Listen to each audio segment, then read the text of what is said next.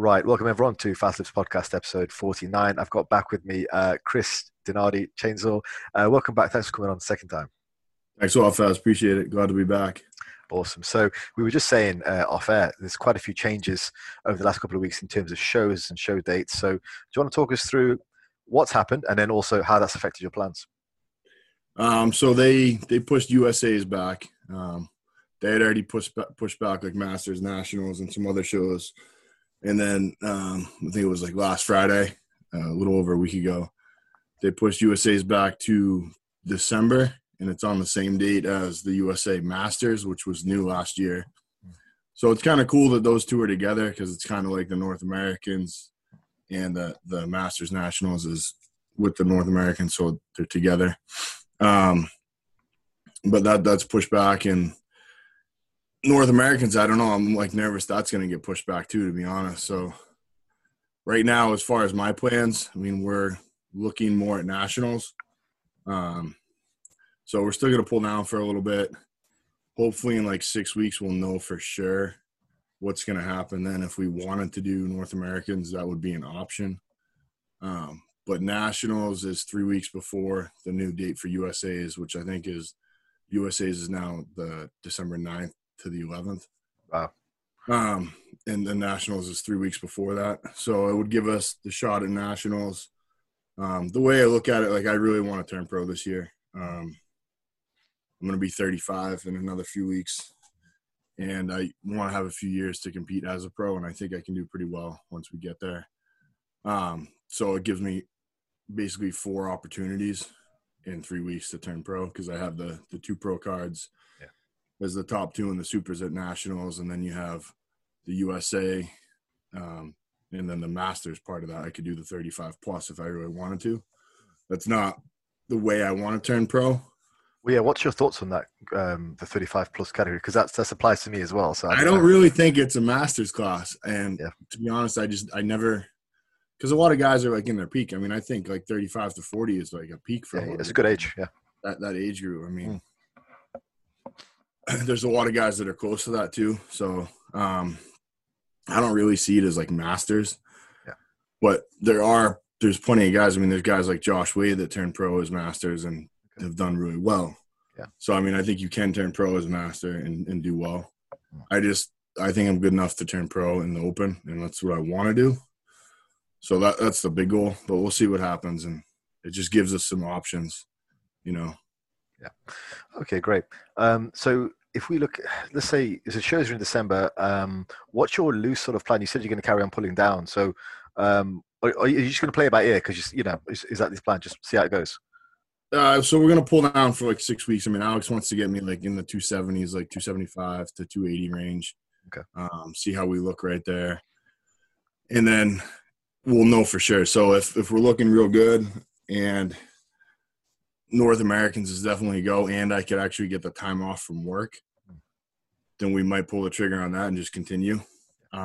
If not, we would basically fill back out for like 4 to 6 weeks, not get sloppy, keep tight, kind of pull gear completely out pretty much, take a good break, and then we would be able to prep after taking a break, having a period off. Probably be closer to 290 again, which is kind of right where I am. I'm a little less than that right now. That makes sense because that would leave you at about September time, and then give you a good few months to get down, which would be perfect. Yeah, we want to have like 14 weeks. Okay. 290 in better condition than I was this past time at 290. You know. Yeah, definitely. Okay. All right. I mean, it's a big shame, but it's just the way of the world at the moment. Another sort of big shame was the death of Luke Sandoe a couple of days ago. That's another. So it's certainly another suicide in my sort of circle of people I know over the last few years. Yeah, I don't know. Firstly, what are your thoughts on that? It's horrible. It hit me really hard, actually. I never met Luke. I don't know Luke. I just followed him, and like. The emotional effect that I had right off the bat, I was like, wow, like I really connected with this guy, you know? He seemed like such a happy guy, and like he had so much love, and and passion for bodybuilding in life. And like, he was very well balanced. He seemed like he loved being a father. He loved being a bodybuilder. I mean, he had it made essentially as a bodybuilder. I mean, he had it to the level that most guys dream of. I mean, he had an awesome contract with Redcon. Mm-hmm. Yep. Just getting to do what he loved to do and travel the world. And he had like his best friends in his corner. He had a really good support system, it seemed like. And it was just really unexpected, I think, for all of us on the outside. Yeah. I don't know if you've listened to any of the podcasts that Fouad did after with Ben and James, but Ben obviously has another side of it, being his best friend. Yeah. He said there's a lot more to Luke than kind of we saw, but it Yeah. was completely shocking, and it's really sad. And I hope that, for one, I hope that more people are able to talk about things. From this, I hope maybe anyone that's struggling is able to reach out to people they know. And I've posted what I've seen other people post. Like, if you have something going on, you're struggling to deal with something, you're thinking thoughts you shouldn't be thinking, and you just want to talk to someone, like, there's plenty of us out there, especially in this bodybuilding community, willing to listen or talk with you, you know? So I hope that we continue to remember him, and we have something in his name going forward. I feel like that's something that gets lost. Like, we didn't do that with Dallas. Like, what happened? I mean, Dallas has passed this young kid, and I feel like we don't have anything to continue to remember him by. Like, there should be still like a foundation or like a show in his name, something for these guys to remember them. That's my thoughts. I mean, I feel like they influence so many people that it's kind of the least we can do. Yeah, I think what you said right at the beginning about it hitting you hard, that was the exact words that I used as well when I was talking about it with a friend of mine. I don't know why this hit me so hard, because when Dallas passed, it was different for me. And when celebrity, I'm not really one of those type of people who gets upset when celebrities pass away. I mean, I understand, I sympathize, of course, but this really did hit me hard, and I'm still feeling it today. I don't, again, I can't put my finger on it. Perhaps it's because I've listened to him and watched him so much. Perhaps it was because he was so out of the blue.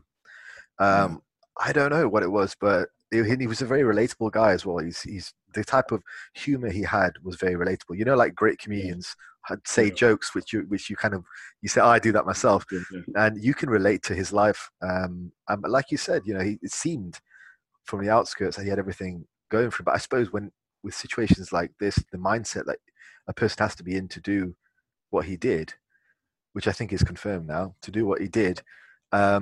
It's hard. I guess we're not going to. You and I aren't really going to be able to understand that. It's hard to imagine someone being at that point. Exactly. Yeah.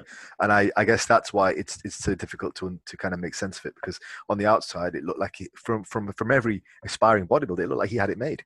He had the contract. He had not just the contract, but he had the popularity, so he could capitalize on that popularity. He had everything. But I guess when you're in that state of mind, that's the only logical solution. I don't know. I suppose I don't want to speculate too much about that, because they might come across disrespectful to some people. But I think we can both agree. You know, it's just an absolute tragedy. Yeah, and I mean, I feel for his children the most. I think that's why it might have hit me so hard too, is because, I mean, for one, he was a very young father, and I think he handled it pretty well. Yeah. And he had a 15-year-old daughter and an 8-year-old son. And like, he was, one thing that was really impressive to me is, I mean, anyone that's had children with a woman they're not with, it's not always easy to have a good relationship there. Sure. And he always talked about how his kid's mother was like his best friend. Yeah. And he would be able to go do things with them together, and it was like not an issue. It didn't have to be a romantic thing. They were able to just be good friends and co-parent together, which I think says a lot about his character. Yeah, absolutely. I think whatever it was, Ben, I saw the little piece that Ben did on his Instagram stories, and he said a lot of the problems stemmed from before bodybuilding.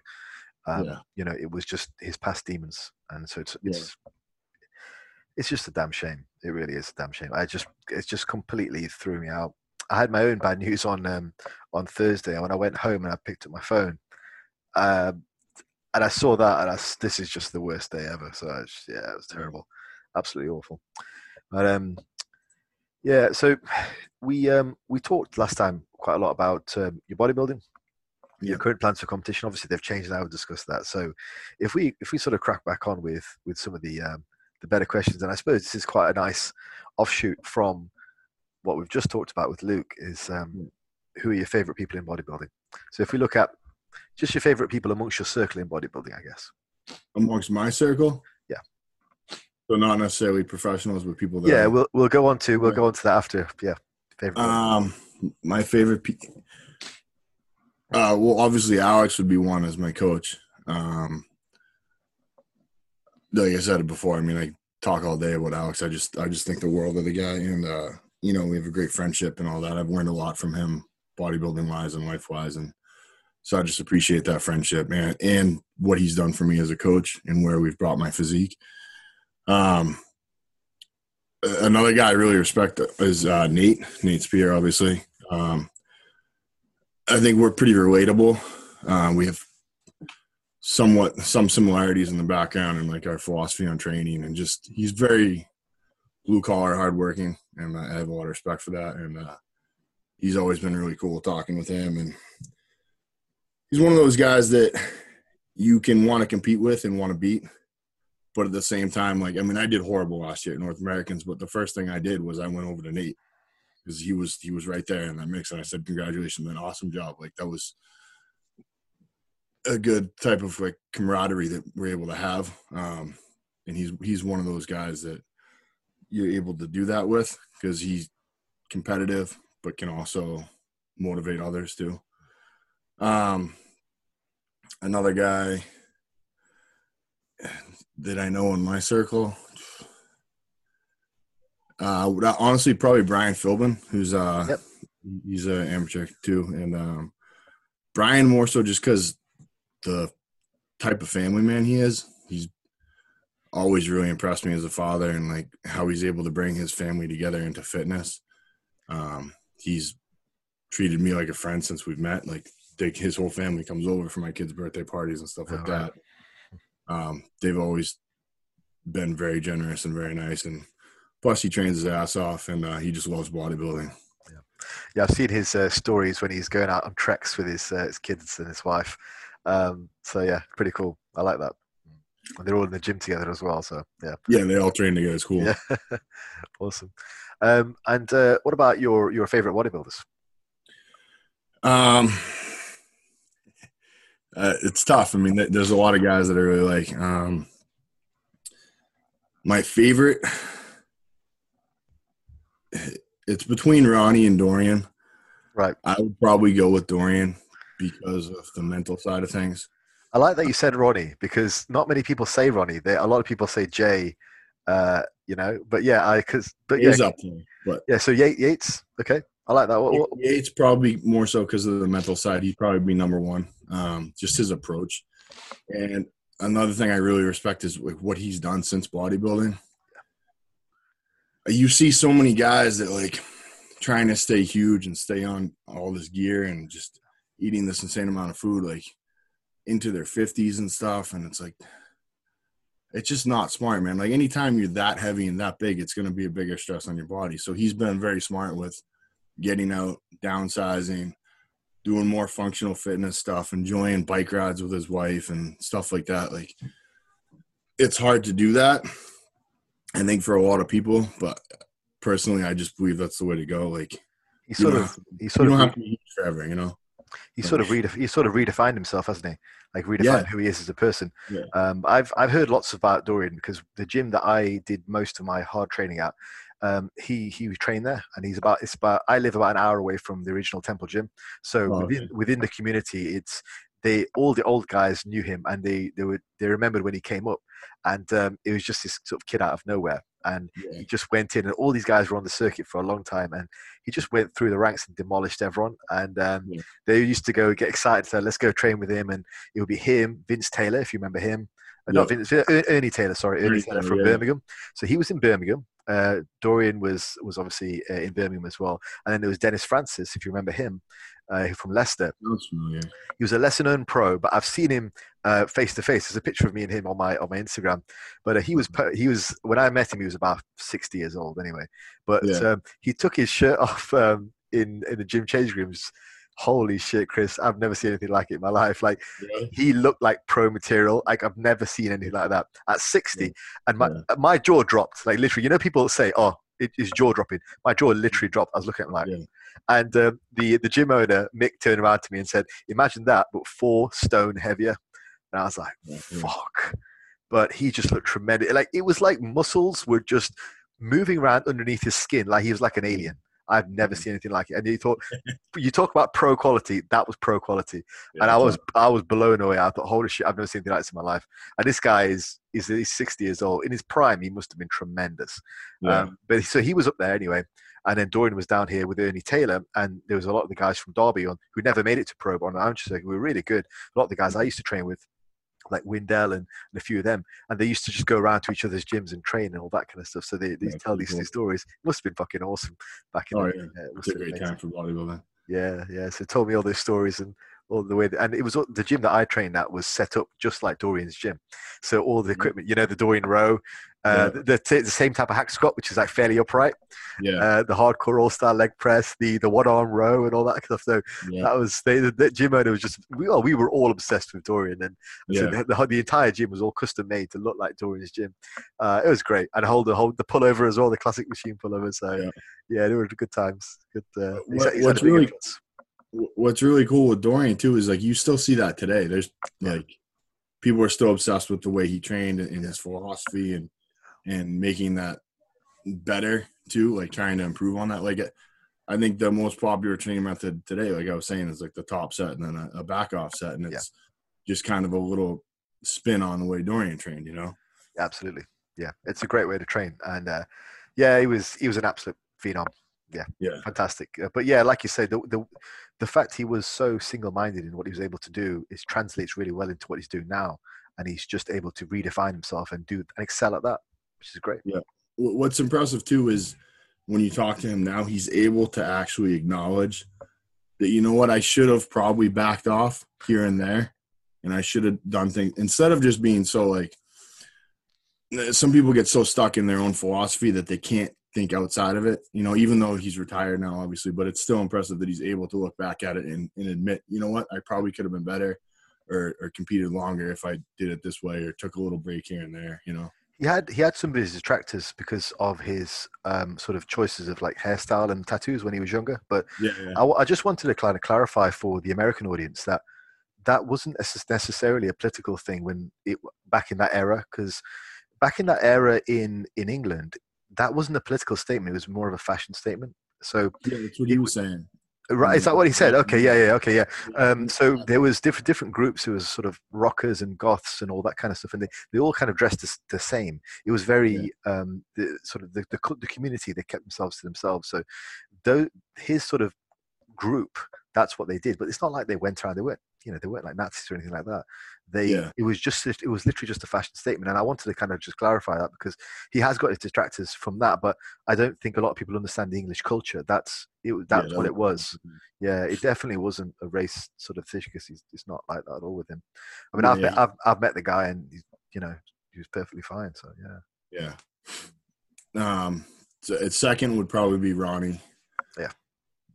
Not because he wasn't like, he didn't train in a way that I would want to see anyone train. Yeah. I don't like that type of ballistic movement.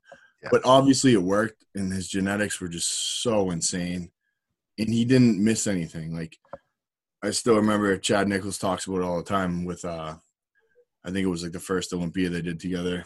And so he asked him like after, he's like, so Ronnie, like, how much did you have off the plan? And Ronnie looked at him like he was just crazy. Yeah. Like, what do you mean off the plan? Like, he didn't know what that even meant. And he's like, nothing. He follows the plan to a T without question. He's one of those type of guys. And I think that with the genetics, obviously, and then, I mean, he trained his ass off. I just don't know if it's the best way to train. Yeah. As far as the form.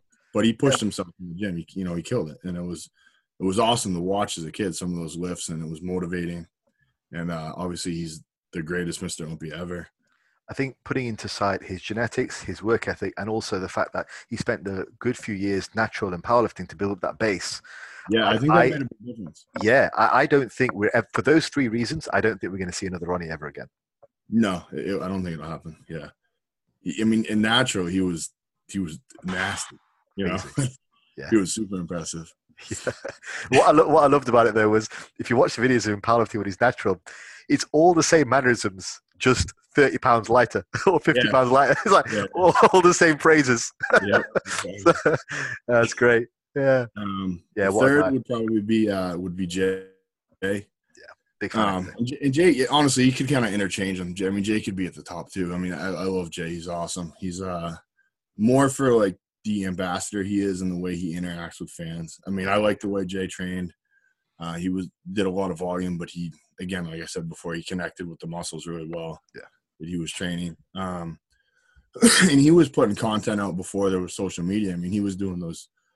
As soon as YouTube started, he was doing videos, his whole preps, you know, and he was doing the DVDs before that. And now even when he's retired, he's doing videos working out in his garage right now. And he's still putting things out to connect with fans. And if you see him at the show, he'll talk to you. He'll actually remember you, which is insane to me. I don't know. Like, he remembers people, you know, and he'll give people his number. He'll text and call people that, you know, he doesn't really know that well. He just met at a show or whatever. It's pretty cool to see someone that goes that far out of their way to connect with fans and give back. And I think we need more of that, you know. Yeah, I mean, talking about giving back, I remember a post he had on his Instagram where he was posting about some product or another, and somebody said to him, why don't you help people? It's you know, we're on lockdown, we're on quarantine, all these people are dying. Why don't you help people? And Jay was like, just look at my other posts for the last 4 days. And the last 4 days, he'd done 4 giveaways.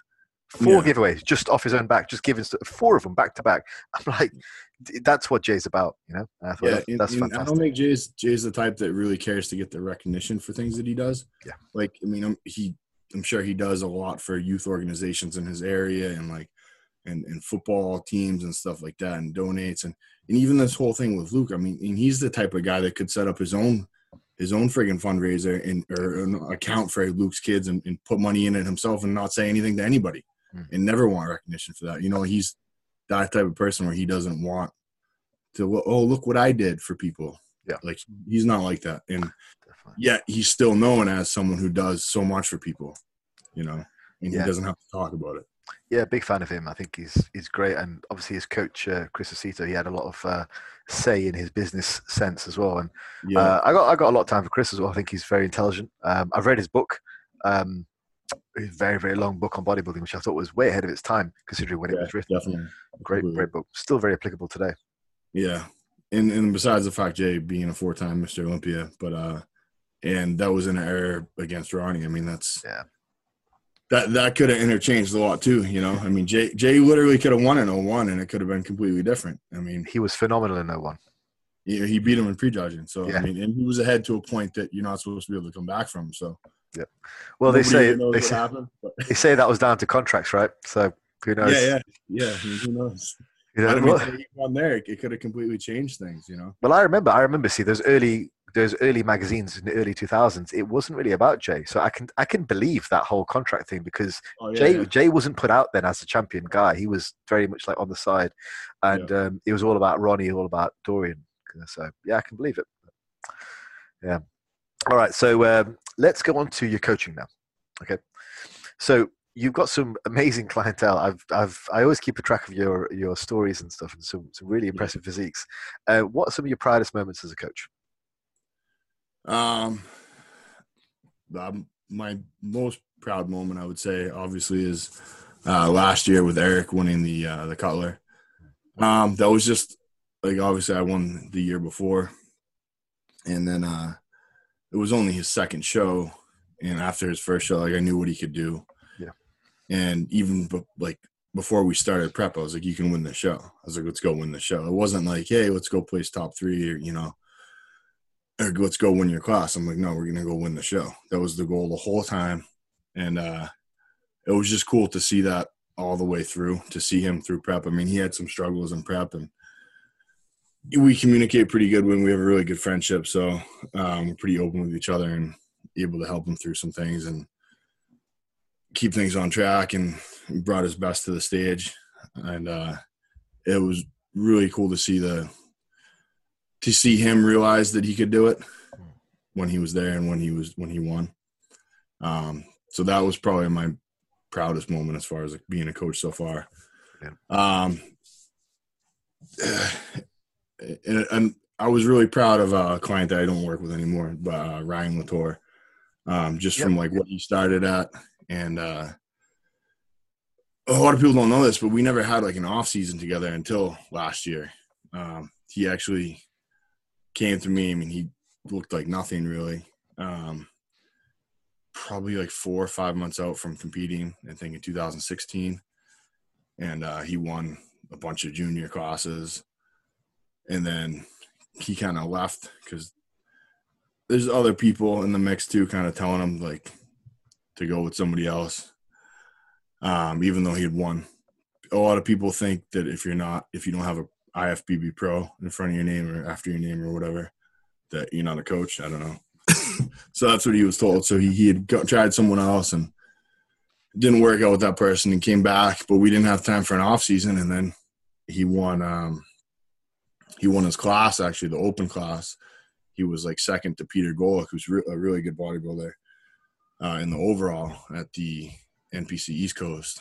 And then he left again, but then he came back and we actually had a really good off season. He had lost a ton of weight in that time he was gone. So we got him filled back up. And I was really proud of him last year and what he was able to do coming back and competing again and just getting that muscle mass back that he had lost. So his overall transformation was really cool to see, especially in a young kid. I mean, he's really focused and locked in on his goals, So that was cool to be a part of. And I was really excited for Eric's girlfriend, my client Shay. So we're gonna have to wait though until November since they rescheduled the Boston Pro. But she was killing her prep so far, and I was really pumped about that. So, and I have a lot of lifestyle clients that just have lost weight and just gotten their lives back on track, feeling more energized. That's one of the coolest things. I mean, I have a client, Carlos, that, I mean, he lost over 100 pounds. Wow. I mean, he was really overweight. And I had actually met him. I was working a part-time job at a GNC, and like he'd come in and just started talking with me. And then we met at the gym, and then he started working with me, and he got to a really good spot. And I was super impressed. And hopefully the goal in the future is for him to compete. I know he wants to. But I was really proud of what he's done. So here's a question, which is kind of off the menu, but how is it different with your Gen Pop clients to your competing coaching clients? Because I know I have my thoughts on that as well. What about you? What's your experience? How is it different? It depends on the level with the competing clients, because there's in every, I can't generically say it, but for the most part, competitive clients are going to be more locked in and they can eat the same foods every day and it's not going to bother them. And the Gen Pop is going to be like, oh, I want different variations. Can I have a different meal here? Can I have some options for meal 3, whatever it is. Whereas the competitors, like, whatever's on the plan, I'm going to eat, But then there are those competitors that struggle with that stuff too, And then there's those people that are Gen Pop that honestly they could care less and they'll eat the same thing every day too. Yeah. Yep. But in general, that's probably the biggest difference. And just it's more of just a lifestyle change for Gen Pop. And there's people that, as general population, people that get into it and then they're like, oh, I do want to compete. They change their lifestyle and then they realize, hey, I do want to compete. I actually really like this, As far as what I tend to do is, in terms of my approach, I tend to try and steer my Gen Pop towards bodybuilding nutrition. Is that something you do as well, or do you take a different tact with them? I try and steer everyone towards like bodybuilding, because I just believe the more regimented you can be, the more you can control things. It works. And I would rather with like general population people. I have like a couple right now that are just started together last month, and they've both, dropped a good amount of weight in the first few weeks. But the big thing is just getting them on a plan, getting them consistent with it, then giving them a few more options here and there. But I want them to, for one, kind of almost prove to me that they can do it, they can follow it, and prove to themselves that they can do it too, And I think if you start them out in the right direction, they're going to do better with it. Yep. I believe so as well. I think getting them started on something which is regimented like that, there's a reason why bodybuilding nutrition, the way that we do things, works for the majority of the people out there. There's a reason why. It's a time-tested way of doing things. So a Gen Pop guy might argue, well, I'm just casual, but I need a different approach. But for approach to be labeled as working, we've got to understand, it's got to have a proven track record of working with the majority of people. When bodybuilding nutrition, it generally does. Yeah. Excuse me. So yeah, I try and do the same thing. Yeah, I think it's worked for everyone that I've worked with. I used to train in Boston, and I wasn't as into coaching then, but I would still give nutrition plans to certain clients, and none of them competed, and it was still the same thing.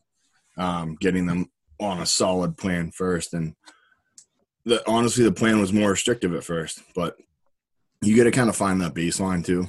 Yep. And if you have all these options, or if you do if it fits your macros and you're just throwing random kinds of foods, it's hard to control all those variables at once. Definitely. I would rather control it, find what works, then you can try some different things, add different things in. Have you heard of an author called Tom Venuto?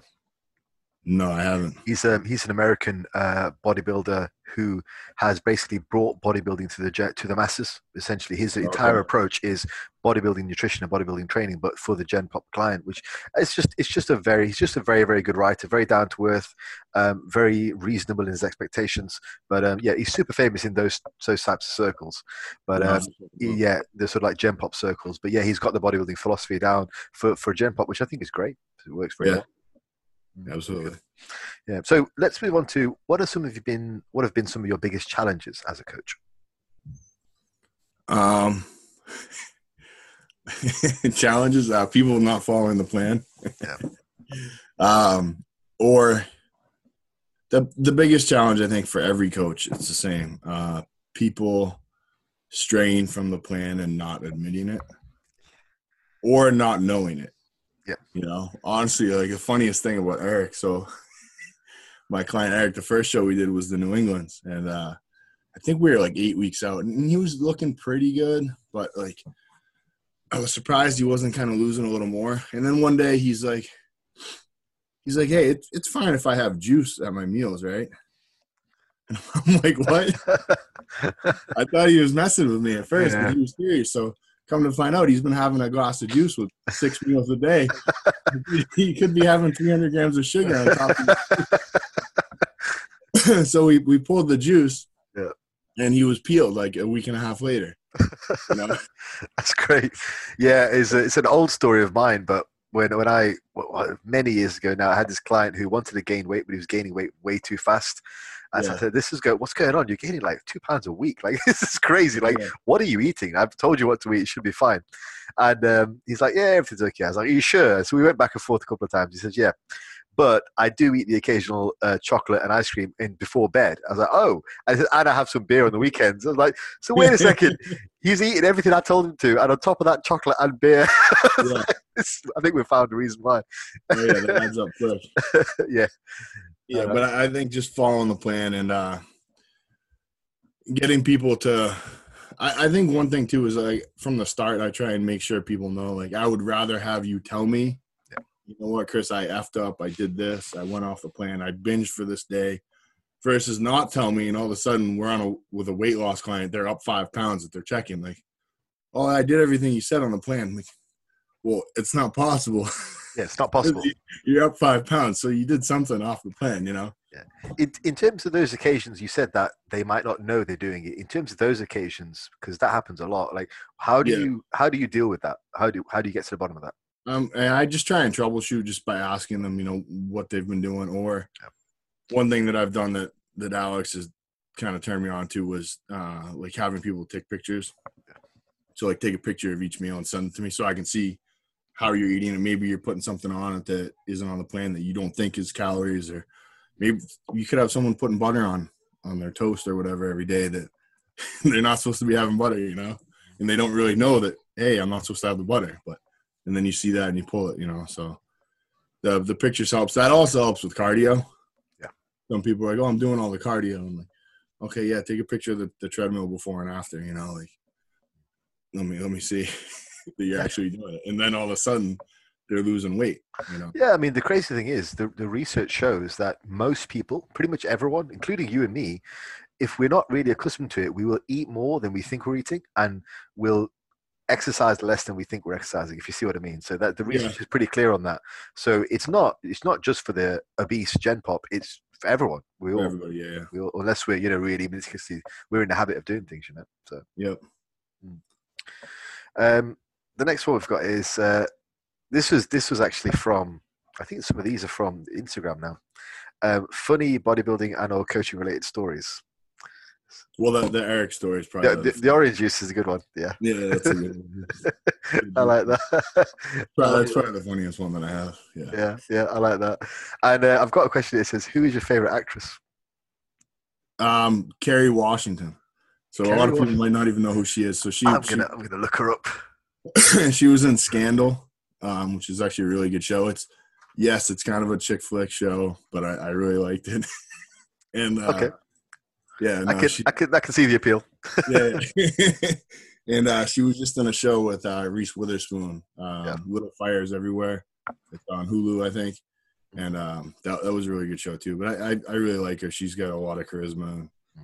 I think she did an awesome job with Scandal, and then to see her in this new show and just the difference in the roles, it's really impressive. Okay, nice.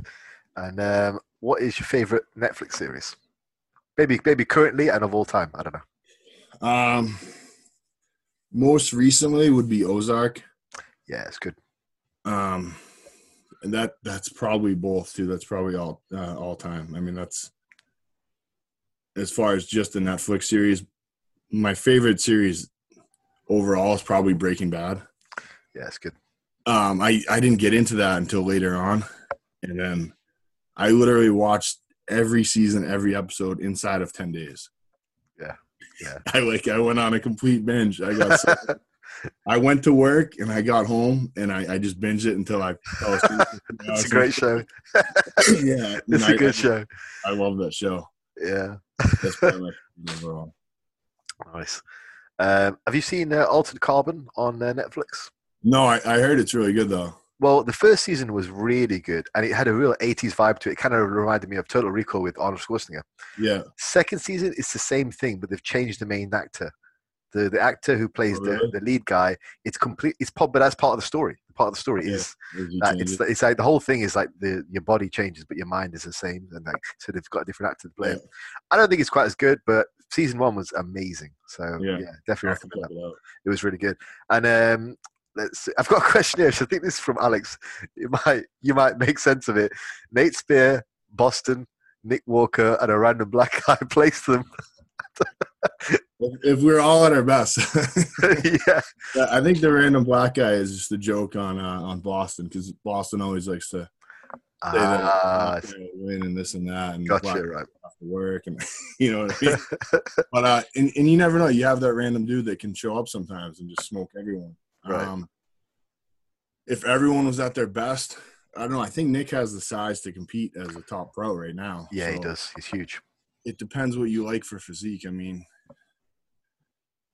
he got beat last year, and I deservedly thought that he should have got beat. I mean, I had Zach winning too, and I just think Zach has a more complete, polished physique. He's tremendous.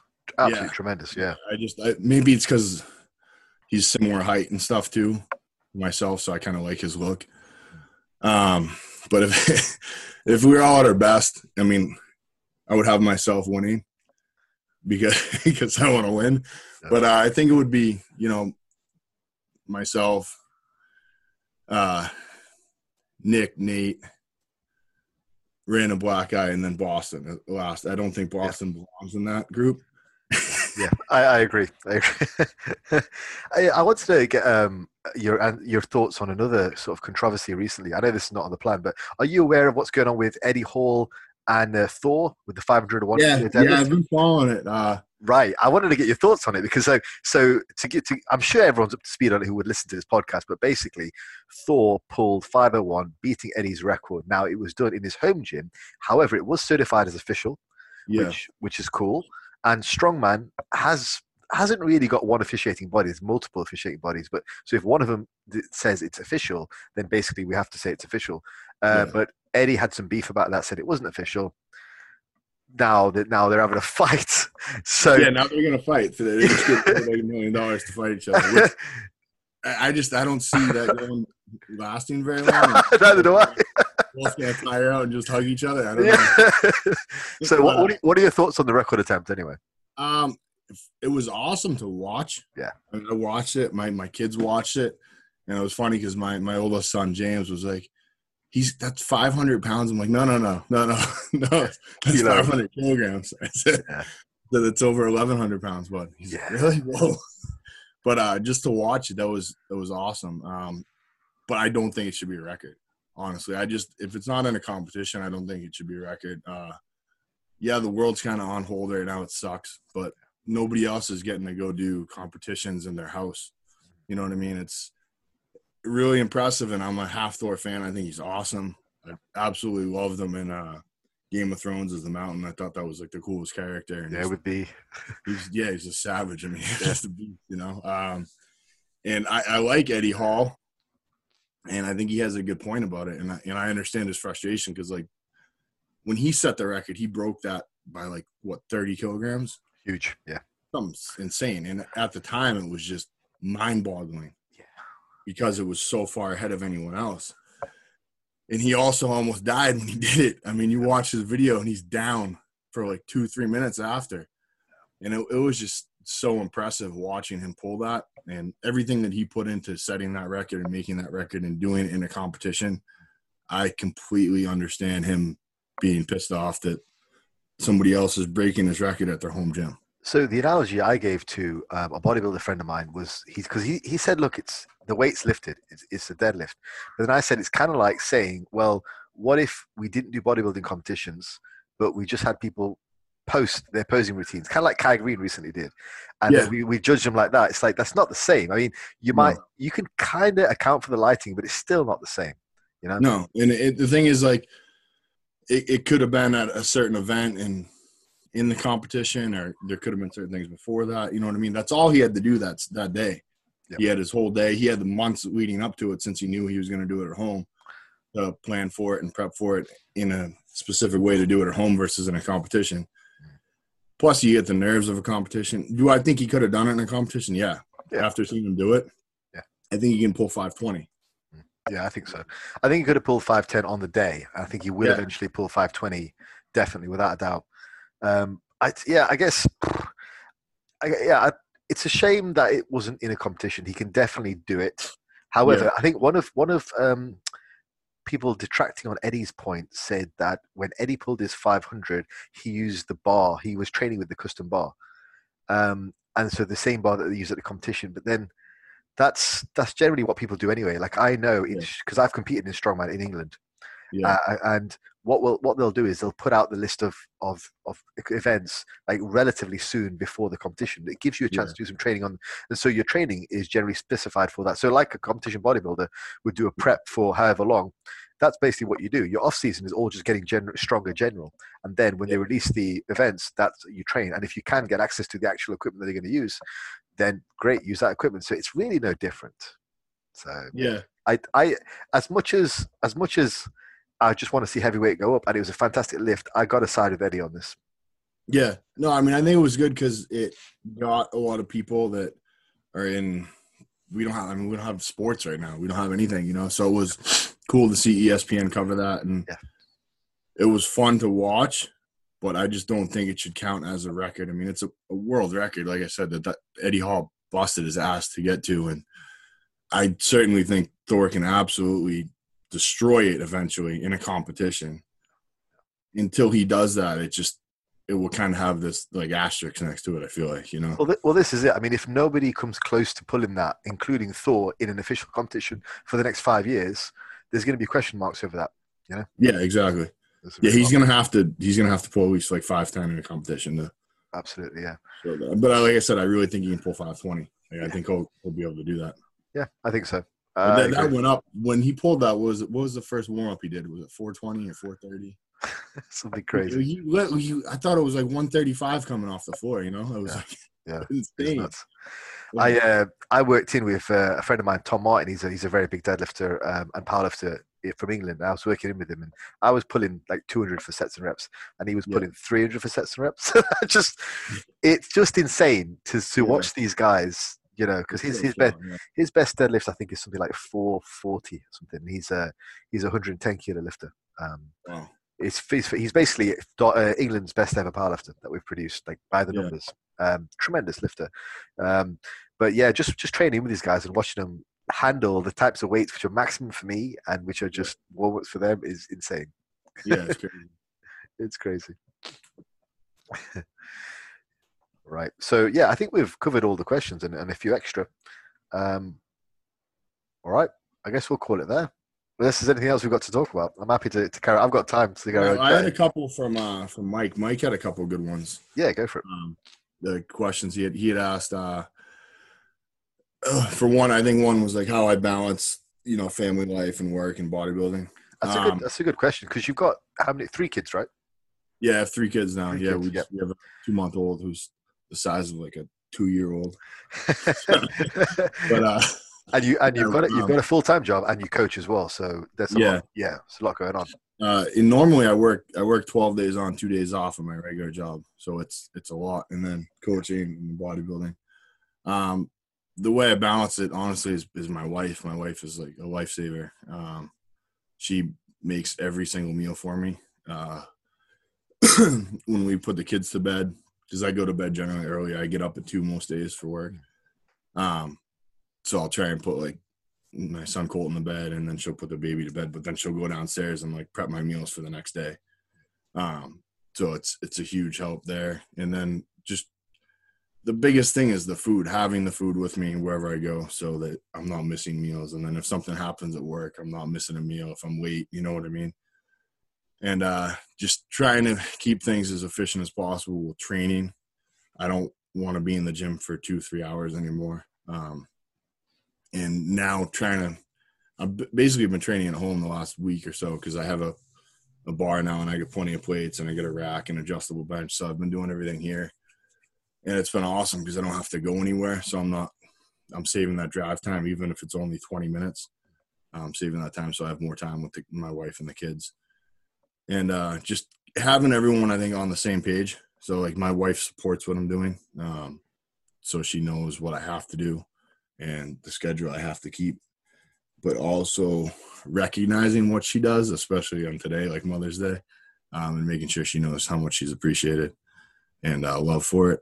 But yeah, I think that's it, really just being efficient with time and getting help from the people around you and making sure they support you. The worst thing is when you have people in your life that don't support your goals or kind of shoot you down, you know. It's going to throw you off. And in terms of those 2 days that you got off, would you do anything special on those days or is it just a case of just trying to spend more time with family? I try and sleep. Yeah.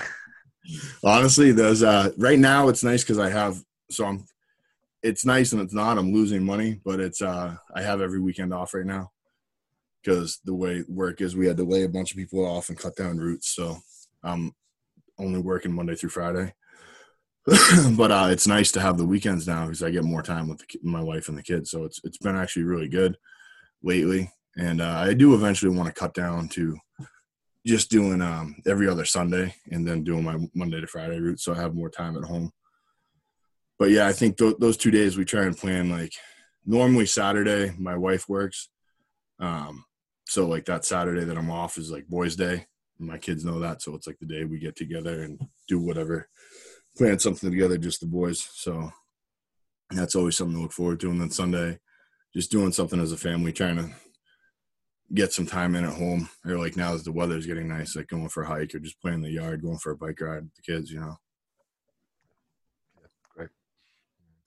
I agree with your point about efficiency. I think, meal prep it's just really, really important. And if you can get your meal set out for the day, that level of efficiency is fantastic. I've got the second podcast with Brandon out now, Yeah, Brandon De Cruz, and he talks a lot about prepping when he's working. So he's out on the road, he travels quite a lot.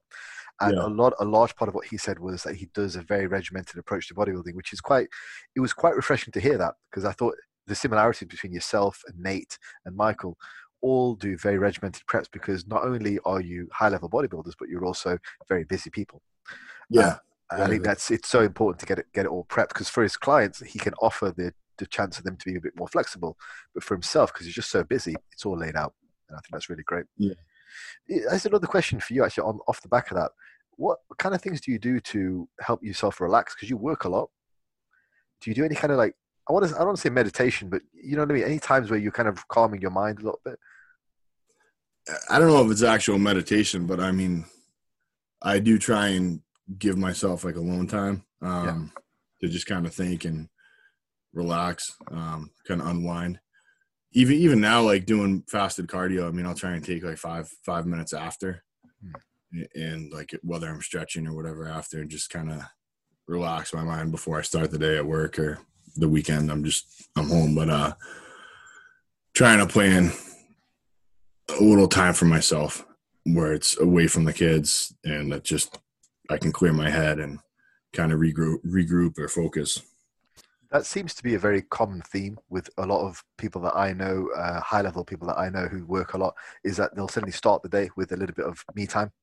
Yeah, And no matter what that is, I mean, I know it's very big in England right now, is a lot of coaches are stressing like gratitude logs and stuff like that. And while I think the specifics can be a little bit contrived, if it nets the effect of, personal time, me time, thinking time, yeah. I think that's good. Yeah, I think it works. I actually do a lot of that. I kind of log it in my head. Like it's weird. I mean, in the mornings, my mind goes like a million miles an hour. So when I first start work and the first couple of hours of work, I mean, I'm thinking about everything imaginable. And one thing I try and do is think about a lot of the positive things and the things that I'm grateful for and I have gratitude for in my life. And just because I'm in a truck by myself, it's just me and doing my job. It's a time that I can do that, you know. Yeah, brilliant, fantastic. Yeah. Well, off the back of that, actually, just one more question. Do you do anything for active recovery, like massages or anything like that? So I tried Graston for a while. I was doing that, and I just think the therapist I was using was like, I think there's a point where it's too much, it's too deep, Okay. you know, and you can actually cause trauma and injury to the muscle. If Karen Garrett was out here, she's in Vegas, but she comes back here sometimes. Whenever she's here, I'll go see her. She's awesome. Like she does literally everything imaginable. So if you have like an imbalance, like I have a little issue with my hips, and I remember I wanted to see her, and I had an issue at the time with my shoulder and my pec. I went in for one session with her, and everything was fixed. I mean, you feel better when you leave the session, and I think that's how it's supposed to be. Like with the Graston, depending on who does it too. I mean, she does some Graston work, but she showed me how it's supposed to be done, and it's much lighter going through the muscle. But before, when I was doing it, I mean, I would feel like debilitated. You know, it was Yeah. like causing more damage, I think. And so I'm trying to find someone that at least can do some massage therapy Yeah. locally. It's hard to find someone that can work with bodybuilders and kind of understands what we're looking for. Yeah, my masseuse, she's very good at that. She's a Gen Pop masseuse, but she's worked with a lot of bodybuilders, so she kind of Yeah, understands the requirements, and she's quite happy to mold her requirements based on what I need. So that it is very valuable to have one. Yeah, definitely. yeah, Not seen it for a while because of the whole lockdown, so yeah, it's a shame. And you said there was another question. yeah. So another good one Mike had was how long I plan to compete for. Yeah, How much longer I plan to compete for. And honestly, that's kind of it depends. I mean, if you ask Alex, probably 3 years, but maybe I can convince him to do a little longer. But I mean, the way I look at it, probably around 5 years, depending on how I do, how my health is. The goal is to turn pro and compete as a pro. And I mean, my ultimate goal is I want to make it to the Olympia once. I really don't care what I do with the Olympia. I mean, if I go and get yeah, 16th place, I don't care. That's my goal. I want to qualify and make it there. that'd be amazing. and I think 5 years is I have a lot of time to improve and get better, and hopefully do that as long as I don't get injured and just keep doing what I'm doing, chipping away and getting better each year. But I don't want to be doing this when I'm 45, 50 years old. My kids are going to be getting older, and at that point, I want to downsize. And I'm big into golf, and I don't golf anymore. I haven't golfed for years because I honestly can barely swing now. So I want to downsize and get back into golf, playing sports with my kids, and just being more active with my family and enjoying that time, and not trying to be huge forever, you know. I remember the conversation that I had with Alex about you and about how long you'd be competing for. I thought that was what I remember what he said. He said that I think his idea was about 3 years, but he said that essentially it was just as long as you could stay healthy, and Yeah. it'll get to the point where there's perhaps a tipping point of age versus health, where it's not worth pushing anymore. So at that stage, while it might still be enjoyable, it's probably time to just hang up the books just for longevity. Yeah, that's the big thing. I mean, if I'm like 38 and maybe not where I want to be, and I haven't succeeded to the level that I want to at that point, maybe it's time then, you know, like why push it then? But if I'm 38 and say we've won a couple shows or something and doing really well and can still get better, you know, might go till 40, 41, something like that, you know, but kind of play it by ear. And obviously health. I mean, I get my blood work done every like 3 or 4 months anyway. So staying on top of that and just making sure health is good. Well, I think, I mean, Alex had a very refreshing point of view on that. And I thought it kind of showed how much he cares about you as a friend. And, you know, he was saying he's not prepared to coach you to the point where it's going to put you at risk. And I thought that was, exactly. Really good. Yeah. No, it's a big thing for me too. That's one of the things that, you know, I respect about Alex, because it's not, I mean, you get a lot of coaches that are just going to push someone until they can, you know? Yeah. And I think part of that is just who he is. And another part obviously is, you know, the friendship we have. And he can be honest with me, and I'm going to take his advice, you know? Yeah. Well, it's worked so far. So yeah. Yeah. I think that was it for Mike's questions and stuff too. That was pretty much all I had. Awesome. All right. Well, thanks very much for coming back on a second time. And I'd like to get you back on again. I thought we had a really good chat. So, thank you very much, Chris. Yeah, thanks a lot, Faz. Appreciate it. Nice one. Have a good day.